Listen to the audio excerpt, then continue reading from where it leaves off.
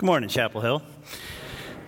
Go ahead and get your Bibles out. Open up your Bible apps. If you do not have a Bible with you this morning, you're going to need one to follow along in. And if you don't have one, just go ahead and put your hand up, and our ushers will get you one that you can use to follow along in. And if you're receiving one of those Bibles this morning, you do not currently have a Bible of your own, just keep the one that you receive and dig into it with us. A couple of things I want to do while Bibles are going out here. First of all is this. We are doing a fundraiser right now for Amnion Crisis Pregnancy Center. And one of the things that I tried kind of spontaneously last year that worked out really well was this. We're going to send some empty bottles, some empty baby bottles around here, and when they get to it, the ushers are going to go, and there's some empty bottles on the station back there, ushers, and you're going to grab those and hand out one to each section and let them just pass them through the sections here. If you have change, bills, you want to write a check, whatever, throw your credit card in there if it fits.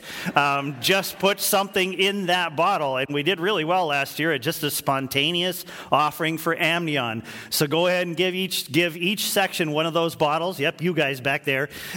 Give each section a bottle. They're just going to pass it back through their section, and then at the end, when it reaches the end of the section, they can either leave it on their seat or you guys can grab them and take them to the back there.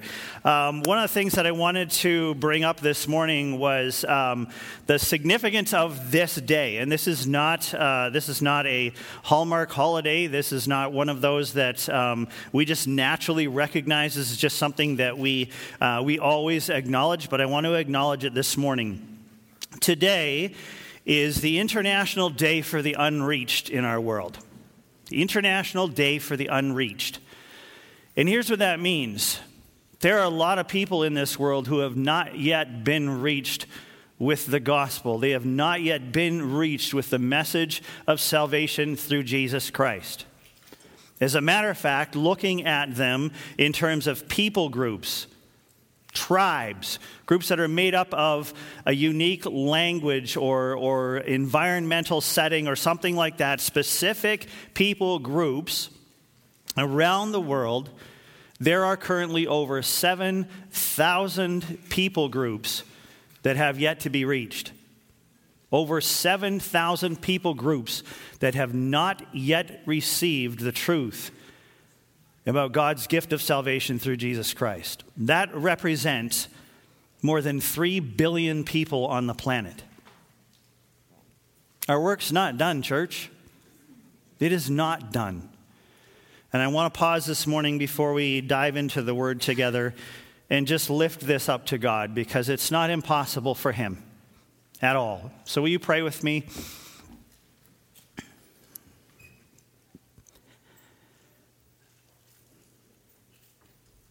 God, how privileged we are to have received this life-saving truth from you, that out of your love for this world, you sent your Son, Jesus Christ, to die for the sin of the world so that we could be restored to you, that we could be brought back into relationship with you, that we could be adopted again into your family and receive life eternal. How privileged we are to grow up in a country where this message is readily available for us. How blessed we are to have been led to a church, an event, an individual where that message was communicated to us, and we received it and we gave our lives to you, and in exchange received eternal life. And how humbling it is then to realize that there are still over 7,000 people groups, over 3 billion people in this world who have not yet heard of your love for them.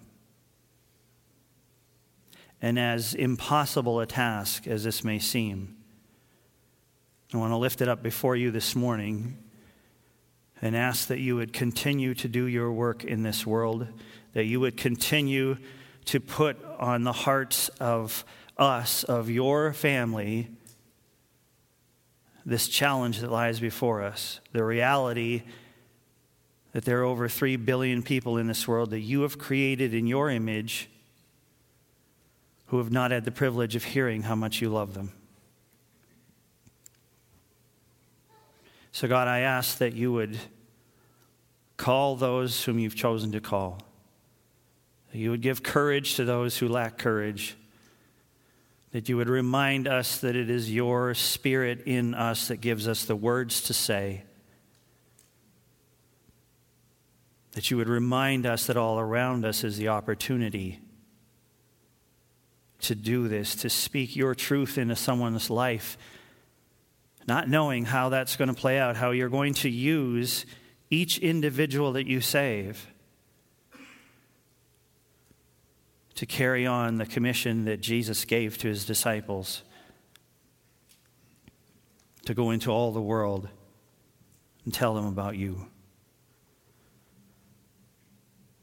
So God, as impossible as it may seem, I ask that you would accomplish the task of bringing this world to saving faith in Jesus Christ.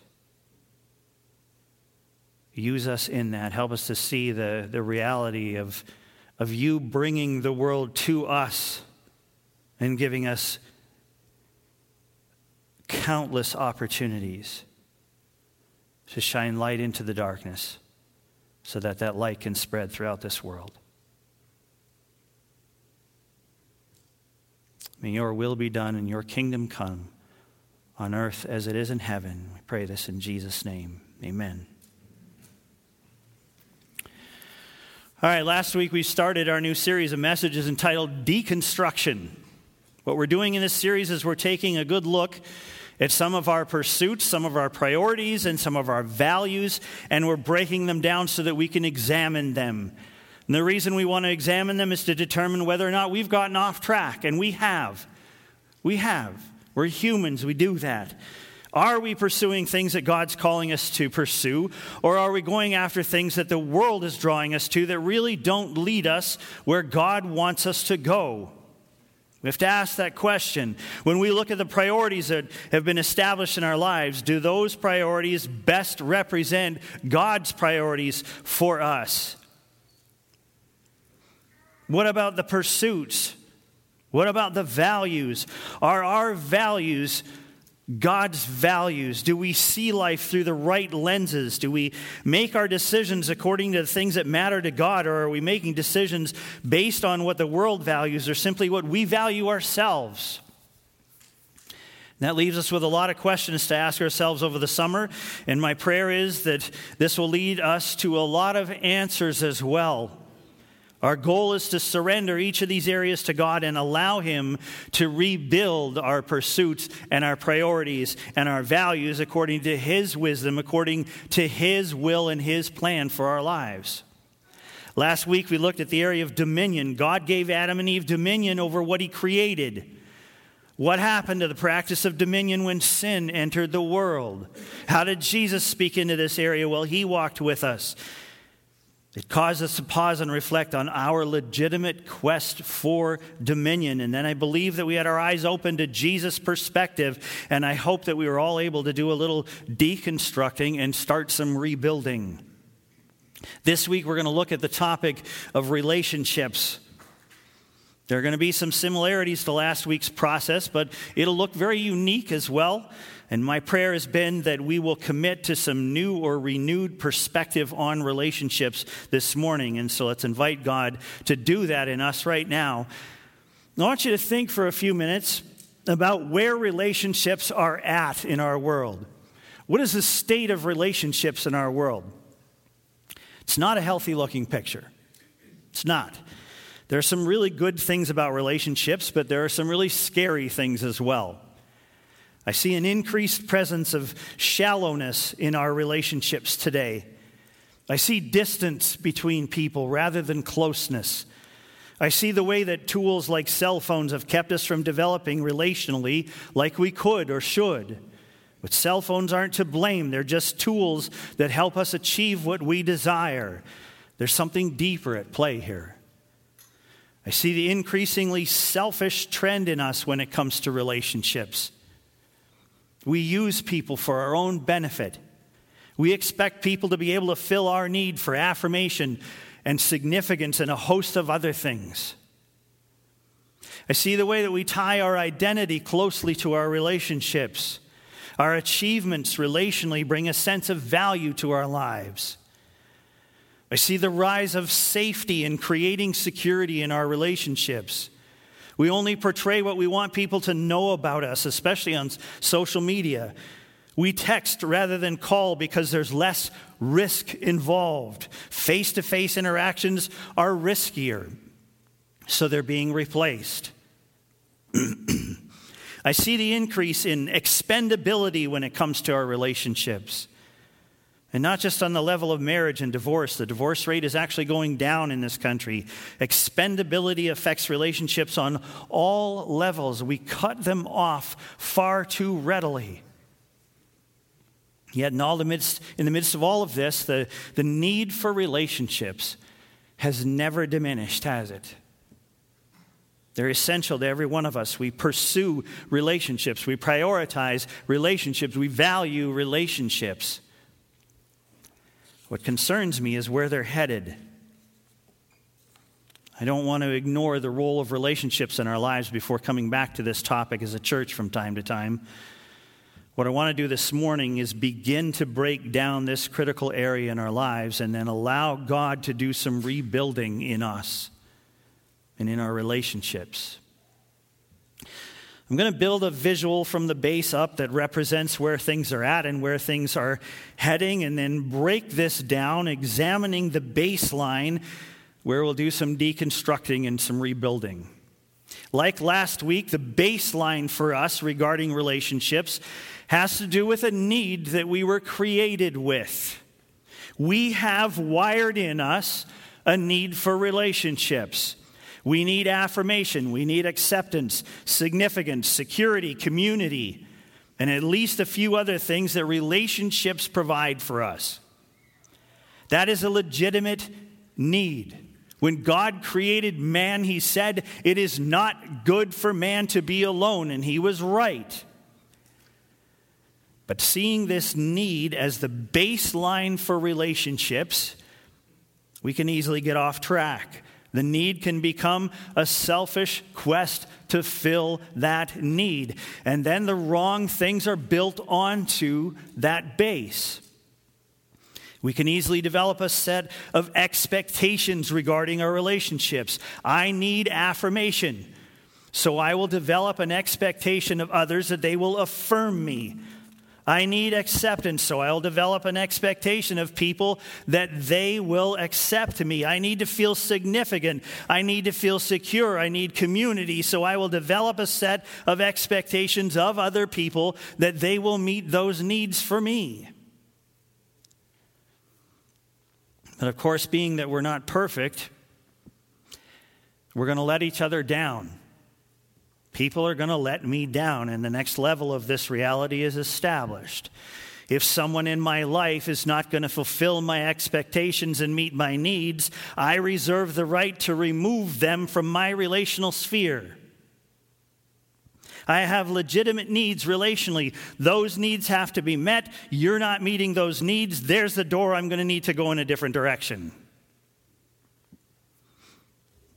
Well, this obviously doesn't look like the healthiest model for relationships. But to various degrees, it's really easy to go this direction. Our selfish, sinful nature thrives on models like this. We hold our place at the center of our worlds, and everything flows in our direction. Needless to say, we're going to challenge this model this morning. And we're going to challenge more than just the two levels above our baseline. We're going to challenge the baseline itself. And here's what I mean. We can agree that we have a need for relationships that was wired into us when we were created. But why do we have a need for relationships? Where did that need come from? In Genesis 1:26, God said, "Let us make man in our image after our likeness." We used this verse last week to talk about dominion. That comes later in the verse. But what about this part of the verse? We can't skip over this. God was pretty clear here about something plural. He said, "Let us make man in our image after our likeness." Hard to ignore the plural nature of God's statement here. Who are they? Who's he talking about? Why did God speak this way?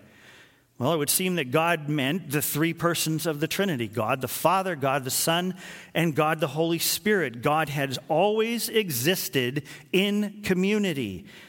Now he was creating a new community like the one that he had always enjoyed. And what image is God talking about? What does he mean by creating man in our image or after our likeness? He was creating man in community. Man would not exist alone, independent. Jesus even prayed for this in John 17, a prayer that we looked at not too long ago. He prayed that we would all be one, just as God was in him and he was in God. He wants us to be in them. There's no isolation there. God created us to be in relationship. God himself finds fulfillment in the context of relationship. He experiences the oneness that can be found in relationship. He has that same desire for us that we would experience oneness. So what if, instead of seeing our need for relationship at the base of all this, we see it in a slightly different way? What if our baseline becomes the fact that we were made in God's image? What if we built on that and our need for relationship was based on that? What if we agreed that God's image and presence in us was sufficient for our relational need? What if being in Christ, in relationship there, was all that we needed? Now, we tend to look at the relationships in our lives to provide the things that we need. We've talked already about our need for affirmation and acceptance and significance and security and a host of other things. But what if all that was met in our oneness with God, in our most important relationship? This is a game changer, church. This changes our lives. The Apostle Paul was so good at this. He could see God's sufficiency clearly, and so he wrote about it clearly. He wrote in 2 Corinthians chapter 3, verse 5, "Not that we are sufficient in ourselves to claim anything as coming from us, but our sufficiency is from God." And in 2 Corinthians 9:8, "And God is able to make all grace abound to you, so that having all sufficiency in all things at all times, you may abound in every good work." And yet again in 2 Corinthians 12:9, "But he said to me, my grace is sufficient for you, for my power is made perfect in weakness." And one more time, but from a different letter, Philippians 4:19, "And my God will supply every need of yours according to his riches in glory in Christ Jesus." Paul was clear on this. And he's inviting us to be clear on this as well. God is sufficient, including in the area of relationships. God is sufficient. This means that we operate from a position of completeness relationally. We are complete. God is sufficient. We can find guaranteed acceptance, affirmation, significance, security, and more in Christ. All the things that we're looking for in relationships we can find in Jesus. And I mean this from a reality standpoint, not just a doctrinal standpoint. This is real. This is our experience. We may have to fight for it, but this is our reality, church. In Galatians 5:22, Paul writes about the things that come to us with the presence of God's Spirit in our lives. Paul talked about love, joy, peace, patience, kindness, goodness, faithfulness, gentleness, and self-control. And who do those things benefit? Us. This is part of what God provides. He provides all that we need. He is sufficient. God's desire is for us to be complete in all ways, including relationally, and he can provide it all. That's the abiding that Jesus was talking about in John 15. We get all we need for life by abiding in him, including relationally. We've got all of it. And so my new baseline, established through Jesus, is me being created in the image of God, The need is still there, but the need is met in the sufficiency of my eternal Father. Being made in his image and having my relationship with him restored through Christ, I am complete and whole. My need for love is met. God loves me and is sufficient for me. I have received and am receiving the love that I need.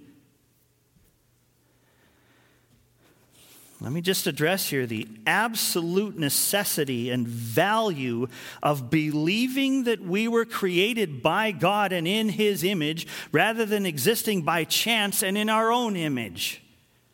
I don't want to live with that kind of emptiness. I am not sufficient to meet my own need for love. The people around me are not sufficient either. That pressure is off if I live by the fact that I was created in God's image. If I am made in God's image and I find all that I need in him, I can live in the freedom that God intends for me. I am now operating with a full tank, not an empty one. I no longer have to live as a receiver. I become a giver. I no longer have to commit my time, energy, emotions, and more to finding the love that I need. I have it. Now I can give it. And this is exactly what God intends for us. 1 John 4:19 says, we love because God first loved us. God loved us first. He offered us all that we need relationally, and now we love because of that. We're not left to search high and low for love and try to squeeze in some time to give love as well. We're givers, completely satisfied in God's love for us. In his image, then, we love. What we've been looking for in this world is actually what we were created to give to this world. Relationships, by God's design, are based then on giving, not receiving. So things change in the way we view and build relationships. We don't need love. We have love. We don't create expectations of others. We serve others. And we do not view others as expendable. We live in covenant towards others. We give out of our completeness. We don't stop giving out of our commitment to love the way that God loves. Because we have received to the point of fullness, we're free to give. We're free to give. It's like we've inherited hundreds of millions of dollars. We don't have to spend our time and energy trying to get anymore. We look at what we've received and we give without fear of ever running out. God has been, is, and will always be sufficient for you and me. In light of this, we commit to being givers. We make a covenant, an agreement, a contract with God that we will represent him and his covenant to us, to the people in our lives. We will love them as he loves us.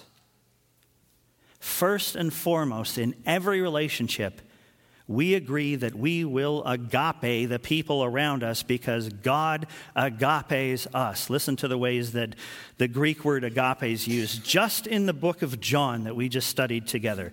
This is what is meant by agape, and it's just been translated into the word love. Here are the different ways that it's used in John. To have a preference for, to wish well of, to regard the welfare of another. To take pleasure in someone, to prize them above ourselves, to be unwilling to abandon them or live without them, to welcome them with desire, to long for them. In his words throughout the book of John, this is how Jesus used the word agape that we translate into the word love. This is what we're to do with each other. More specifically, this is what I am to do for the people in my life. I'm to put them above myself, to wish them well, to regard their welfare, to take pleasure in them, to prize them, to welcome them, to long for them in my life, and be unwilling to abandon them or to live without them. This is the love that God has for us, and you and I, church, have received this love. We put our faith in this love. It's real, and we have it. And we invest our lives in reflecting this love to the people around us. And next week, we're going to put this into specific contexts as we look to rebuild the relationships in our lives. For now, we have to recommit ourselves to this baseline. God loves us in this way. Made in his image, we love others in this way. In the book of John, we saw and heard how Jesus affirmed this. John got it. And so when John wrote letters to the church, guess what he wrote about? He wrote a book about Jesus, the book of John, and some letters to the church as well. Let's look at some of what he wrote. Not a surprise after walking with Jesus. Turn to 1 John chapter 3. 1 John 3. John's letters are so clear and so pointed. This is 1 John 3, verses 16 to 18. John writes, "Church, by this we know love, that he laid down his life for us, and we ought to lay down our lives for the brothers. But if anyone has the world's goods and sees his brother in need, yet closes his heart against him, how does God's love abide in him? Little children, let us not love in word or talk, but in deed and in truth." God's love for us is beyond description. Jesus laid his life down for us, and he's asking us to pass that love along through the image of God in us, through deed and through truth. Now turn over to 1 John 4, verse 7. This is what John wrote to the church in 1 John 4, verses 7 through 12. He wrote, "Beloved, let us love one another, for love is from God, and whoever loves has been born of God and knows God. Anyone who does not love does not know God, because God is love. In this, the love of God was made manifest among us, that God sent his only Son into the world so that we might live through him. In this is love, not that we have loved God, but that he loved us and sent his Son to be the propitiation for our sins. Beloved, if God so loved us, we also ought to love one another. No one has ever seen God. If we love one another, God abides in us, and his love is perfected in us." Now, isn't that clear? This is how we approach our relationships. God loves us. His love is sufficient. And we then, made in his image, reflect his love through our love for the people around us. Look at verse 19. He writes, "We love because he first loved us." In verse 21, "And this commandment we have from him, whoever loves God must also love his brother." Love one another. That's what he's saying to us, church. This is a huge task if we believe that we need to go out and harvest that love for ourselves. A farmer can't share his own crop with others if he hasn't harvested that crop himself first. But we have received that harvest from God already. God's love for us is sufficient. Our grain bins are full. We have all that we need from God in this life. When Jesus comes back and sets things right again, we're going to be perfected, and we're going to do this perfectly for each other. Meanwhile, in this life, we're being called to give, to love, to agape each other.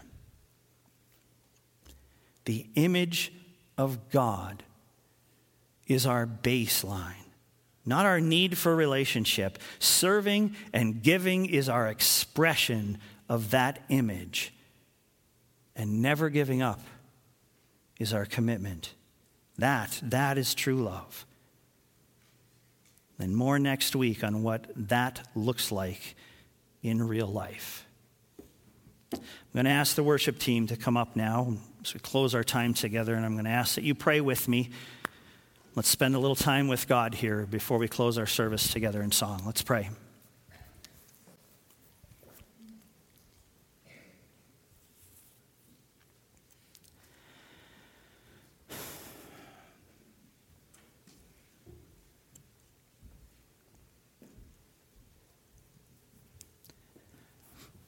And in a quiet moment here before God, I want you to reflect on a few things. I want you to ask yourself a question. And this is a hard one.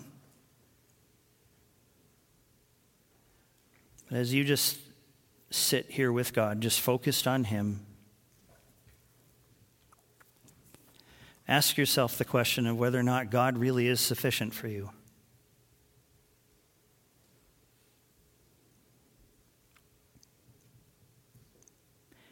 I've had to do this in my own life. Look back at the amount of energy you've put into expecting, seeking love from the people in your life, to the point where if you're not getting it from them, then you don't feel like you've received enough.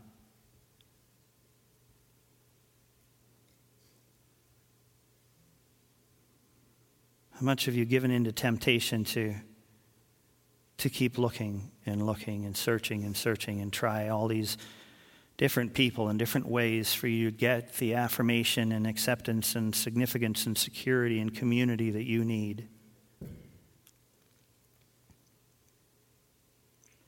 From somewhere other than from God. Is God really sufficient for you?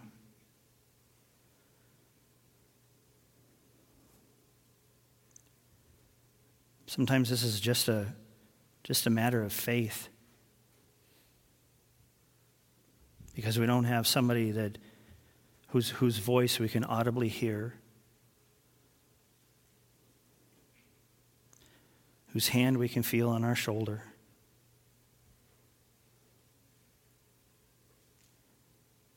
We have a hard time believing that it's real.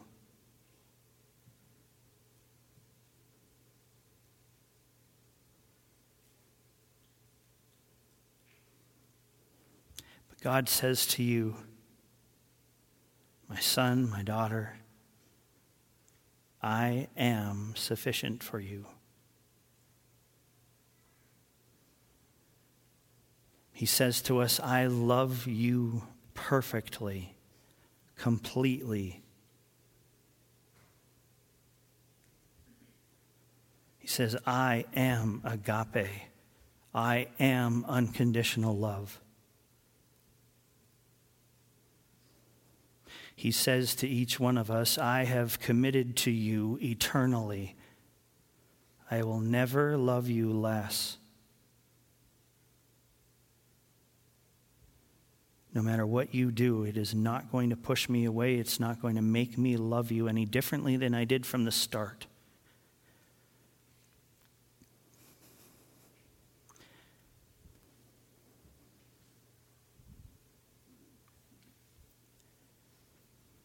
So this morning, just let him know if you're feeling a little shaky in this area. Let him know that you want to believe that he is sufficient. Ask him for the faith to step through that absence of audible voice or physical touch. To see him by faith, to receive that love that he has for you by faith.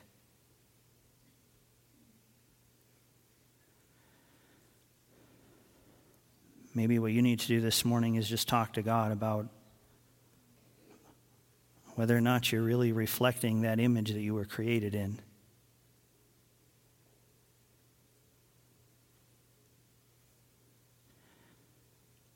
Just let them know that that's what you want to do. That's your desire.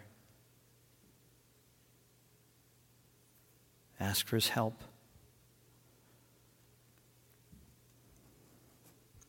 He doesn't expect us to just automatically do this perfectly. We were born with a sinful nature. We were born selfish. And part of his transforming work in our lives is to bring us to that place where we see his sufficiency, where we know that we have received fully and we give.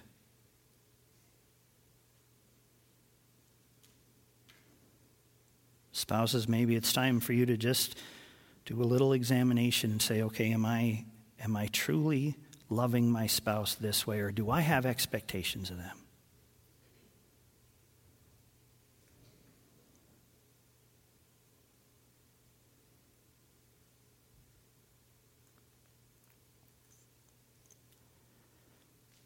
Father, I thank you this morning that you are absolutely, totally sufficient for each one of us. That not one of us is lacking anything relationally that we can't find in you. I pray, Father, that every single one of us would come to you in faith, in humility, and believe in the love that you have for us.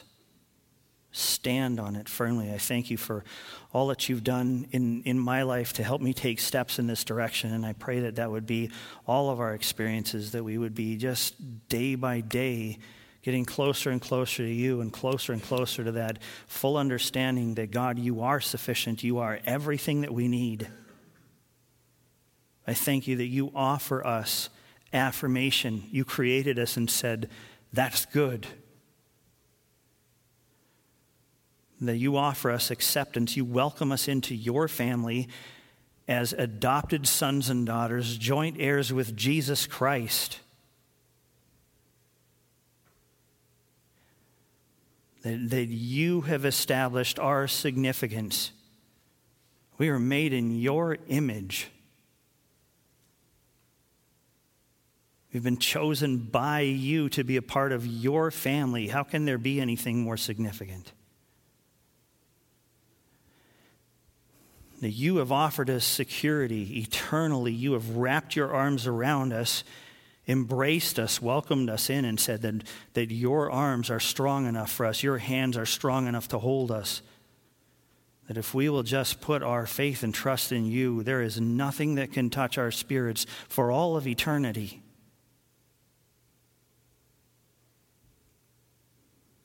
God, thank you for this. Thank you for being so generous with us.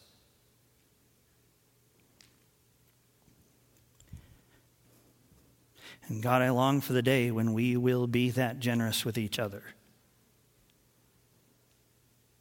When, because we understand how fully sufficient you are, we become full-time givers.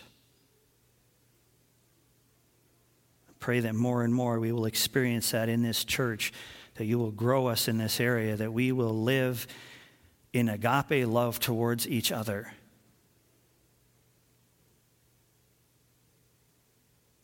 An unconditional love that gives without tiring, that will not give up. God, help us to take this new baseline of the reality that we were made in your image and to begin to rebuild our lives on that. Pray that you'd walk us through this journey together. And as we head into next week and look at some of the different areas in our lives where this directly affects our relationships, God, give us wisdom and insight, give us courage, give us a deep faith and trust in you that we are not risking anything because you've given us everything. Thank you for being so generous to us. Thank you for your perfect love that is beyond what we can understand, but we are increasing in our understanding. Teach us to love one another the way that you love us. We ask this in the name of Jesus Christ, your Son. Amen.